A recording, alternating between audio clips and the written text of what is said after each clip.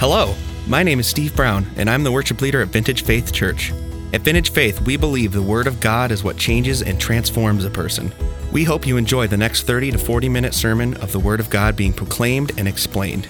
Enjoy the message. It's been a roller coaster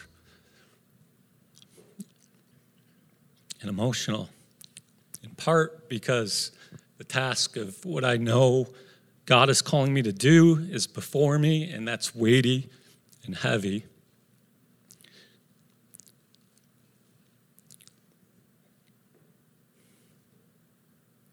And also because a mentor and a friend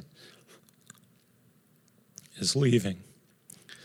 So you'll have to excuse me. I hope I can regain my composure. I knew this was probably going to happen, and I knew it would happen early on. But I have written out kind of my story, my call, some of the things that I think are going to mark my ministry, and I'm going to read that. And as I was writing it, I just kept writing and writing and writing. So I might cut parts out as I'm reading it to spare you. I know you guys want to get to the Q&A, as I do, and I want to give you answers to the questions that you have. I know there's specific questions because some of you had asked me, and I definitely want to address them honestly, and address them the best that I can. So I'm going to begin reading my call to ministry, and some of it will overlap with what Pastor Ken just talked about.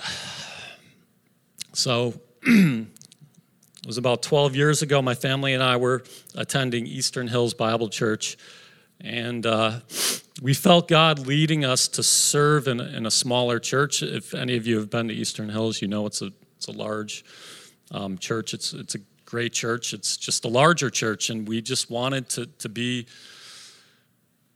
plugged in somewhere. We wanted to know people, and we wanted God to use our gifts. We wanted to serve in a meaningful way the body of Christ. At that time, pastor was not on my radar at all. It was not something I had even thought about. I didn't feel God calling me. This was 12 years ago. It was not on my radar. In fact, most of my life, as you guys have known, I've told this story, public speaking has been something I hated. I mean, I remember telling myself early on before I got a job that God, just anything but a job where I have to speak in public, and here I am about to do this every Sunday. All right.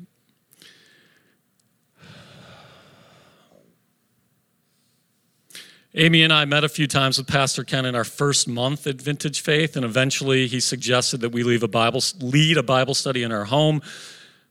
Like he said, I wasn't thinking I was going to lead it. I thought Pastor Ken was going to be leading it pretty much perpetually, but he transitioned, and I began leading that group, and it did frighten me. I had a lot of fear, but excitement, and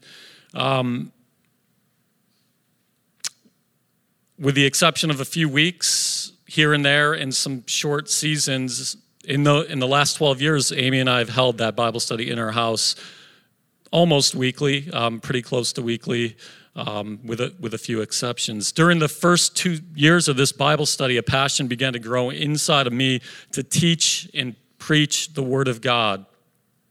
Week in and week out, I would have to create a lesson, a coherent study, and teach a group.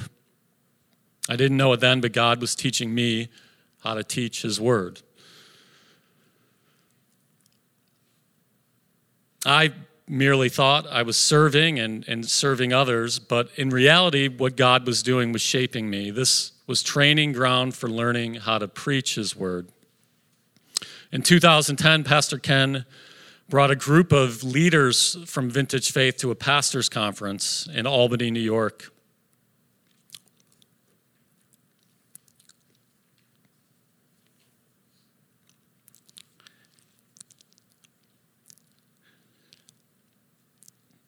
I'm not quite sure what happened, but something happened there with my calling.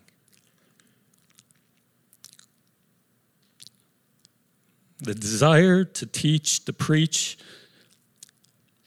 to shepherd God's people. It began to grow in me and almost consume me. You can ask my wife. She had to deal with a lot of just hearing me like, hey, I need to do this. I felt compelled. I don't know how else to explain it. It was if I didn't do it, I couldn't go on. I began taking college-level courses with Pastor Ken at Davis College, the extension site, with Pastor Ken teaching, and I would come home from these courses just fired up, like what I was learning. Like, this is amazing, and I couldn't stop talking about it, and I just needed an outlet to teach. It became clear to me that God was leading me in this direction. It was right about this time where Pastor Ken asked me to preach on a Sunday morning, and you guys have heard this story. I immediately declined. To teach in a small group was one thing, but preaching on Sunday morning in front of people that were more seasoned than you, that was frightening. So, as you all also know, Pastor Ken is persistent. And when he wants you to do something and he sees something in you, he keeps after you. And that's a quality in him that I truly admire. And I hope that I can learn from that. But he was persistent. I kept running. He kept asking. And then sooner or later, my wife kind of got the best of me and the Holy Spirit and just a kind of a confluence of, you need to do this. You can't run any longer. So I did it. And it can't say that it was anything great. It was probably a train wreck. In fact, I'm sure my first couple sermons were a train wreck, but I knew that God was calling me to do it. I knew it. And I knew I'd be miserable if I didn't do it. Every time over the last probably 8 years as I've sensed this calling and tried to walk away from it. When I say tried to walk away from it, I mean just thinking in my head, life would be easier without doing this. Every time, God has made me miserable. I could not walk away from it. The only time I can feel a sense of peace is leaning into it. So as Pastor Ken said, I enrolled full-time, got my master's degree, graduated in 2018, was ordained here. Pastor Ken worked with me as a mentor, a friend. He worked with me theologically on biblical character.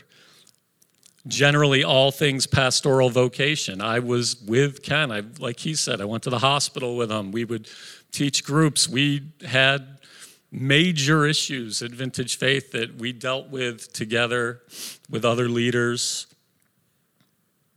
And I really, truly, like Ken said, think that is a biblical model. I got something most pastors don't get. I got to witness an older pastor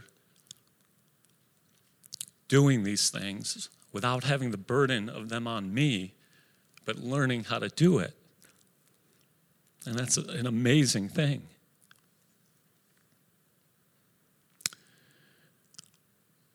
Pastor Ken and I have talked about this day we've talked about it for the last few years, probably more than a few, and I've always thought it was going to be a little later than now, and I'm sure he did too. I can kind of get comfortable in my current role and settle in, ask my wife. I'm not someone that loves change, and so when Ken called me, it kind of floored me. I was literally speechless. I think I told him that. I'm like, I'm not saying anything because I can't. And I think those were the only words I could get out as he told me he was leaving. But one thing I know and I have learned over the years is God's timing is perfect. I've experienced following God throughout the years. When he calls, there's usually a mixture of fear and excitement. Fear because he's going to call us to do things that are well beyond our human abilities. And excitement because to be personally in his will for your life is the most exciting place in the world to be. And that's exactly how I stand today before you as your next possible pastoral candidate. I'm fearful. I will admit, I am fearful. Everything about this job scares me. It's beyond me, how I'm naturally made. I can only do it through the help of God. But I'm also excited. I believe God has made me for this. I believe that he has called me to this. Time will tell. I believe he's equipped me for this. And I believe the only way that I can have peace is to walk through this door. I told Amy, I mean, if to not do this, I would feel complete disobedience to God.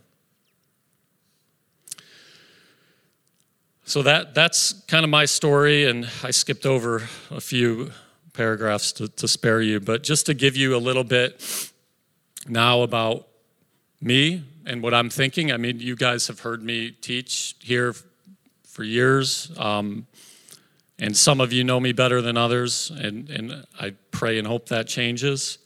But I want to share kind of my heart and what my heartbeat for ministry will be. I'll get in a little to methodology, but not a lot, because that's not exactly what I'm talking about here. But the state of the world today, it's truth is crumbling all around us. In 2016, post-truth was named the word of the year by the Oxford Dictionary. We live in a world where truth, morality, and the very order of society is crumbling. Our children are being discipled by the world. They're told they can change their gender, they can choose their sexuality. And we have large, well-funded organizations outwardly admitting to hating the God of the Bible, implicitly and explicitly putting all their cards on the table, not hiding them, trying to change God's order. For sure, our kingdom is not of this world. I'm not talking politics. Don't misunderstand me. But we live in this world, and our children are at risk of buying into these ideas. These ideas are not harmless. They cannot exist side by side, faith in Christ, for long. In one sense, there's nothing new under the sun. In another sense, the world that exists today is radically different than the world we lived in just 20 years ago. Just this summer, we were immersed in a pandemic and saw major riots breaking out in every major city in America. Truly, everyone saw that and said the world is in chaos. I'm standing here today because I believe only Christians can speak into this with any hope. I think we, believers in Christ, have a moment in history that we need to seize. Now is the time not to be silent. The world needs Christ. The world needs the whole Christ, the whole biblical narrative, the only narrative that can make sense and can speak into our present situation. In the book of Esther in the Old Testament, Mordecai says to Esther, as the Jewish people are facing annihilation, for if you remain silent at this time, relief and deliverance for the Jews will arise from another place. But you and your father's family will perish. And who knows but that you have come to your royal position for such a time as this. I think the ground has shifted so significantly in our cultural moment that we have an opportune moment in history to speak. To speak, of course, in love, and to love and meet needs, yes, but not to not speak, not to be silent. This is a moment to speak the truth into a world that has embraced chaos and descending into darkness. I truly believe law and the justice of God are doctrines that will bubble up and rise, front and center.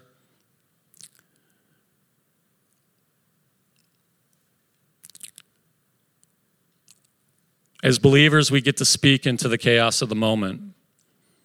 And when I say moment, I think it could be the rest of my ministry here at Vintage Faith Church for the next 15, 20 years.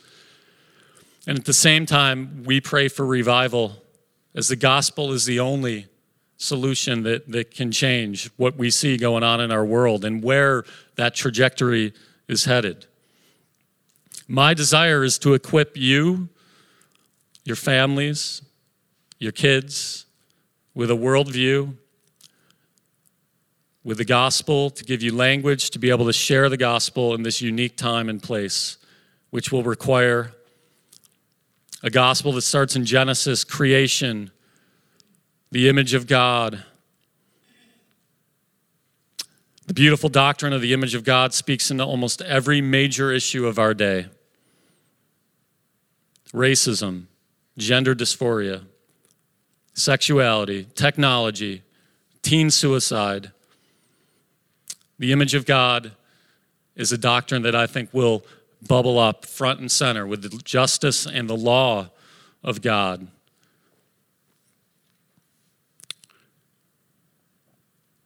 Over the course of history, sometimes particular Christian doctrines emerge and take front and center because they prophetically speak to the major issues of the day.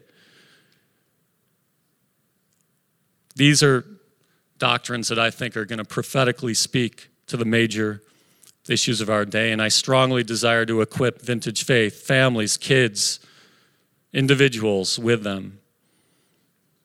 I desire for you to know the bankruptcy of the ideas out there in the world and what God says about them. I want us to see error for what it is. I desire for our people to spot the subtleties of false teaching that bring destruction.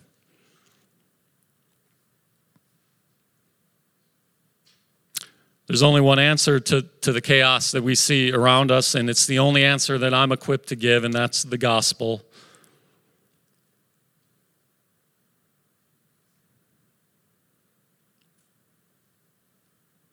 I'm not talking about standing on a corner and yelling at people and yelling at the world. Don't hear me wrong. We're to be salt and light and love, but we're to be equipped. The Apostle Peter says, "But in your hearts, revere Christ as Lord. Always be prepared to give an answer to everyone who asks you to give the reason for the hope that you have. But do this with gentleness and respect, keeping a clear conscience, so that those who speak maliciously against your good behavior in Christ may be ashamed of their slander." Some people will hate us for this message. Some will find life in the very words that we offer them, God's words. I'm not too interested in those that will hate us. We will pray for them. We desire for them to come to repentance, but we cannot worry about that. I'm interested in those who hear and come to faith. My heart beats for those who find life in Christ and will call this church their own.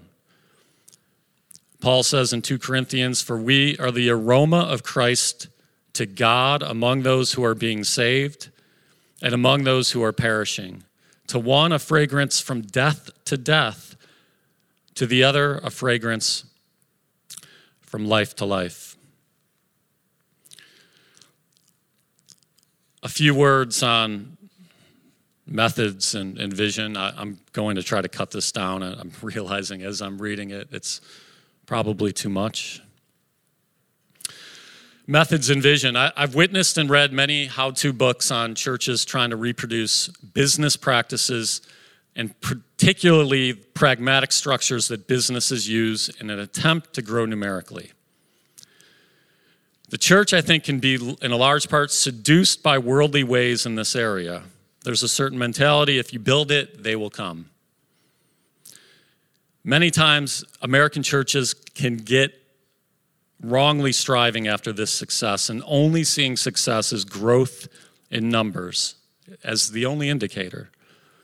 And small churches like Vintage Faith Church, which make up an overwhelming amount of churches in the world and are very close to the size of most of the New Testament churches, most likely, can tend to look at themselves as less than other churches because the mega church down the street has 10 times the people, 10 times the programs, and there can be an unhealthy competitive desire that develops in people.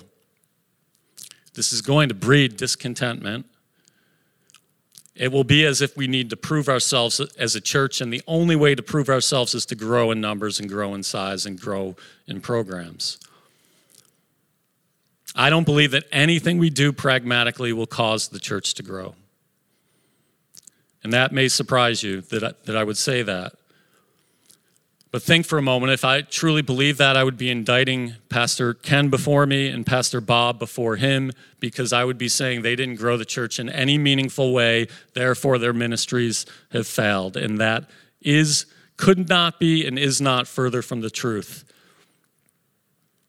Personally speaking, Pastor Ken has poured countless hours of mentorship into his relationship with me, and I know with many others of you as well. His work will go on through all of us. It's multiplied through all of us. I wouldn't be standing here today as a pastoral candidate if it wasn't for Pastor Ken and his work. There are many hours of teaching, counseling, and spending time together. There's a depth that happens, and if we're only looking at numbers, we will miss the depth and miss the real work that God is doing. I don't want our church to be held captive by worldly success indicators. At the same time, I'm excited to see what God has for this church in the future if you so choose to call me as your pastor. If God so chooses to cause growth here, we will revel in it and we will praise God. If he sends numbers and that, praise God. Only God gives the growth. The Apostle Paul says in his letter to the Corinthian church, I planted, Apollos watered, but God gave the growth. So neither he who plants nor he who waters is anything, but only God who gives the growth. We're called as a church to be the church, to preach the gospel, to teach the word, to live lives worthy of the gospel, to love each other, to be on mission in our lives, sharing the gospel in our lives, being salt and light in the world that we inhabit. I want us to be free and content with what God has given us and ready to see what he brings our way, and not to be too busy because we're busy looking for success in another area which God is not giving.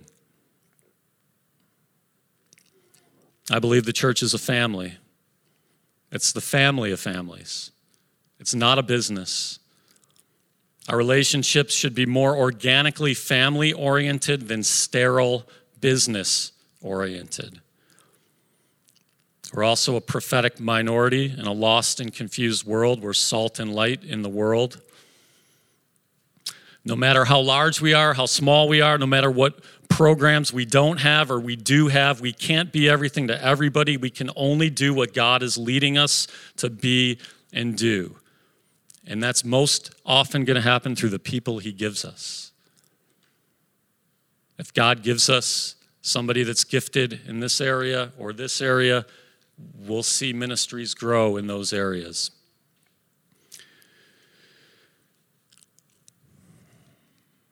Our primary calling as a church, 1 Timothy 3:15, Paul says to Timothy, if I am delayed, you will know how people ought to conduct themselves in God's household, which is the church of the living God, the pillar and foundation of the church, of the truth. The pillar and foundation of the truth. We uphold truth as a community in a world filled with lies and chaos. We have the most precious thing anyone could have, Christ, who is the way, the truth, and the life. We are sustained by this truth. We proclaim this truth. We uphold this truth. We guard this truth. We speak this truth. We are the people who have the very words of life that is truly life in a dark and dying world.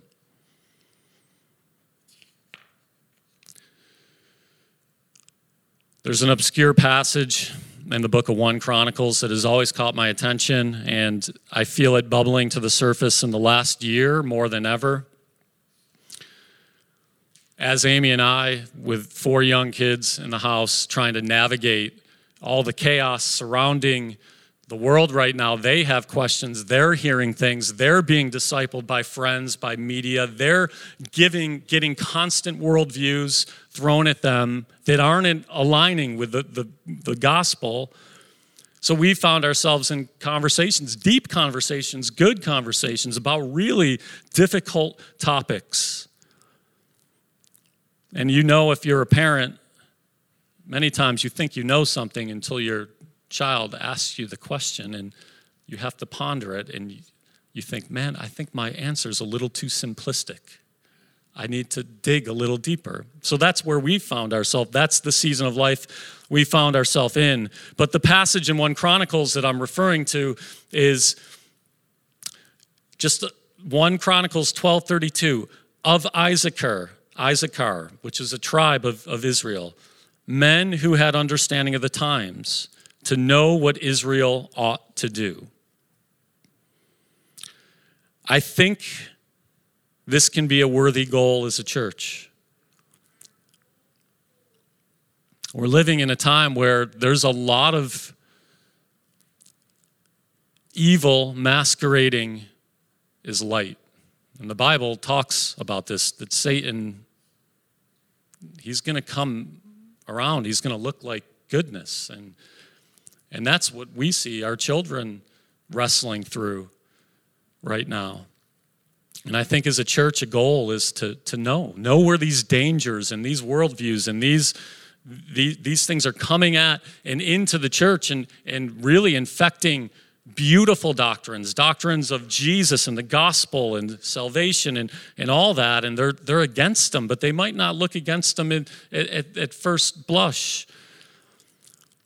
So I desire that we can be a church, men and women, who are like the men of Issachar, who know and understand the times and know what the church ought to do.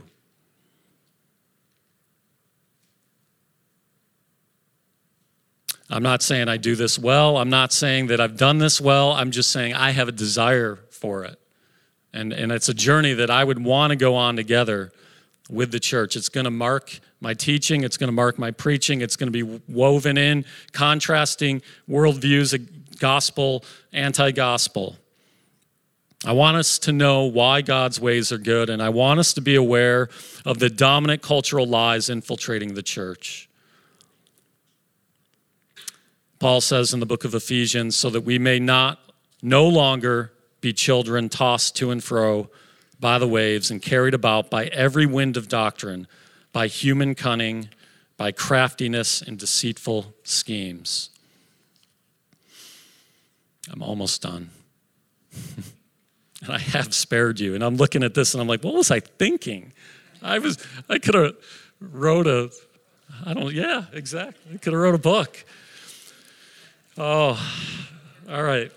Last page. Trust me, this is the last page, I think. Yeah. All right.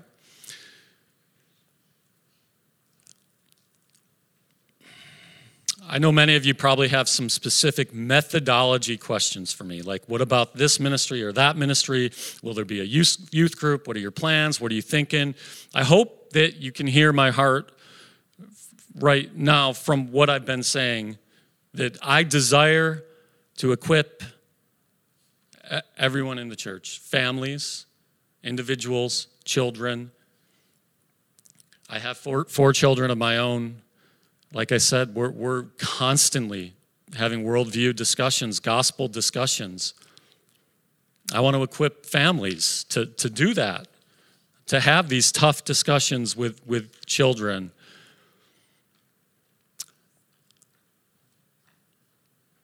As far as what ministries will look like, I don't know. Ministries that have thrived in one decade may not in another. We're in the middle of a worldly pandemic, an upcoming election that could create and have way more chaos than we saw in the summer around that election. Unemployment is at an all-time high. Rioting. The world's divided over just about everything. Anything you can divide over, people are dividing over. We're in a social media age where discussions have been reduced to how many characters Twitter will allow, so people are shouting at each other online. So as far as methodology and how things will look, I think the ground beneath us is still moving. I don't know. We will have to see. We don't know if we're going to go back into another phase of coronavirus shutdown. Who knows? The ground beneath us is changing. It's hard to tell what world is emerging. What will the world look like in a year? What methods will be most effective? I don't know. Those things we'll have to wait and see. One thing that I do feel and believe, if we think about Jesus' words, he says, "Blessed are the peacemakers." I think this is one way that we can be different from the world right now. Speak the truth, speak it in love, but be peacemakers. That will set us apart, make us look different, contrast us to the rest of the world just by doing that. My strong desire is to equip the saints for the work of ministry. This is the biblical charge that's been given to me as a pastor. How that plays out specifically with specific ministries, God knows, and time will tell.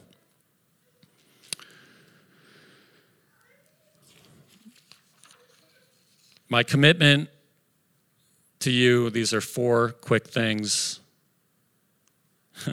I'm looking at something I wrote. There's a lot I can say here. Well, yeah, sorry. All right, first thing, I'll preach the Word of God. I'm going to be spending most of my energy on this. I believe it's the most important thing I do and will do. It's the one area where I'll devote my attention to more than every other area. If I fail in my preaching ministry, I would consider my entire ministry a failure. I'm a pastor, and I believe that what God says is the only one whose opinion matters. My convictions stand in the tradition of the reformers who moved the pulpit to the center of the gathering place, signifying that the Word of God is center of the church. I believe that. 1, I'll preach the Word. 2, I will shepherd God's flock. I will speak the Word into your life, one-on-one, small groups, phone calls.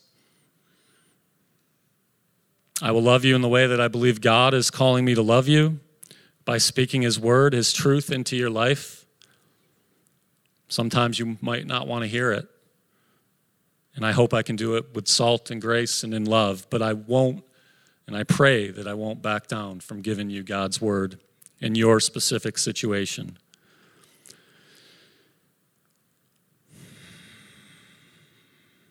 I will pray for you. I'll pray for you, for your kids, for the church. Over the years, Ken has shared with me how he wakes up in the middle of the night. God wakes him up and to pray for you guys and pray for specific people. And that's already started for me. And it's crazy because you can't get back to sleep. God puts certain people on your mind and you pray. Once you do, you can go back to sleep. I will pray for you.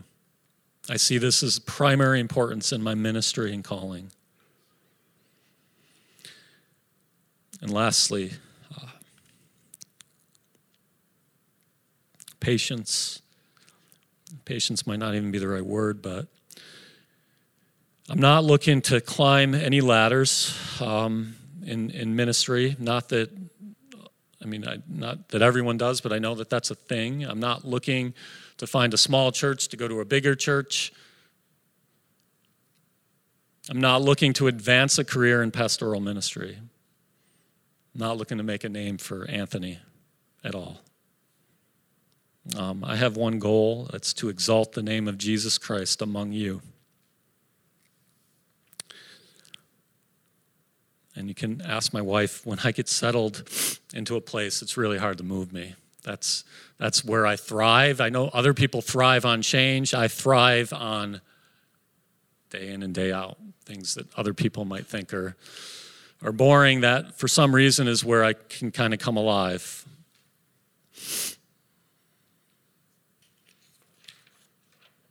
When I said I had 1 page left, I had 3 left. I don't know how. So I'm not starting off on a great foot. Oh, man. All right, so final thoughts. I see the church body here operating as we always have under Pastor Ken. I know there are many ways in which Ken and I are different, but we've also worked together for 12 years. We're very similar.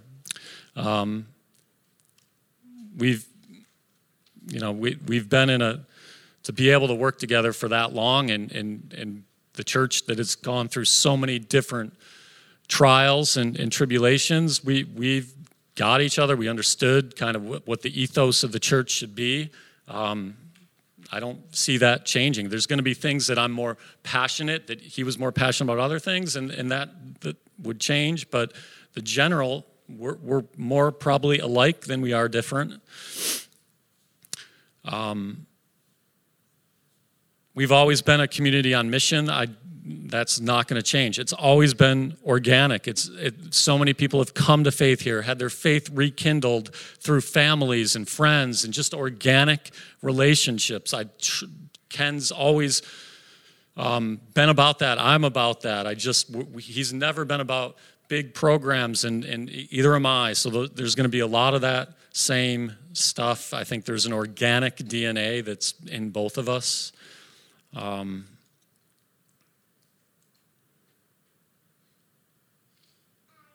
I've personally witnessed God care for Vintage Faith Church over the years. Like Ken said, there were times where it looked like it could be lights out for us. There were some really scary times. Much seemed to stand against us. But God saw fit to care for Vintage Faith, to love Vintage Faith, to keep Vintage Faith a vibrant, healthy, spirit-filled, Bible-believing, biblically faithful church. Not perfect, but biblically faithful, spirit-filled. Despite what is happening in the world today, or a year from now, or 5 years from now, we know we serve a living Savior and living Lord. All things, no matter what, are working together towards his ends. All things, no matter what is swirling around us, we shouldn't panic. The world is in chaos and possibly could descend into more chaos, but God is sovereign. It is all in his hands. What a wonderful time to be a Christian. We get to live in such a time as this. The Apostle Paul says he made from one man every nation of mankind to live on all the face of the earth, having determined their appointed times and boundaries of their habitation. So we have all been sovereignly placed here, in this time, in this place. Are we not here like Esther in the midst of a chaotic world for such a time as this? And like Mordecai's words to Esther, if we remain silent at this time, relief and deliverance will arise from another place. The world needs our message. The world needs the living Christ. We have him. What an incredible opportunity. If you choose to call me as your pastor, this is my passion, to build into the people of God a deep understanding, love for, worship of Jesus Christ, and to be on mission with God in a dark and chaotic world. Not something to be afraid of. It's a mission that infuses purpose into everything we do. Thank you for listening to the Vintage Faith Podcast. At Vintage Faith, our vision is to help people who are far from God to become totally devoted followers of Jesus.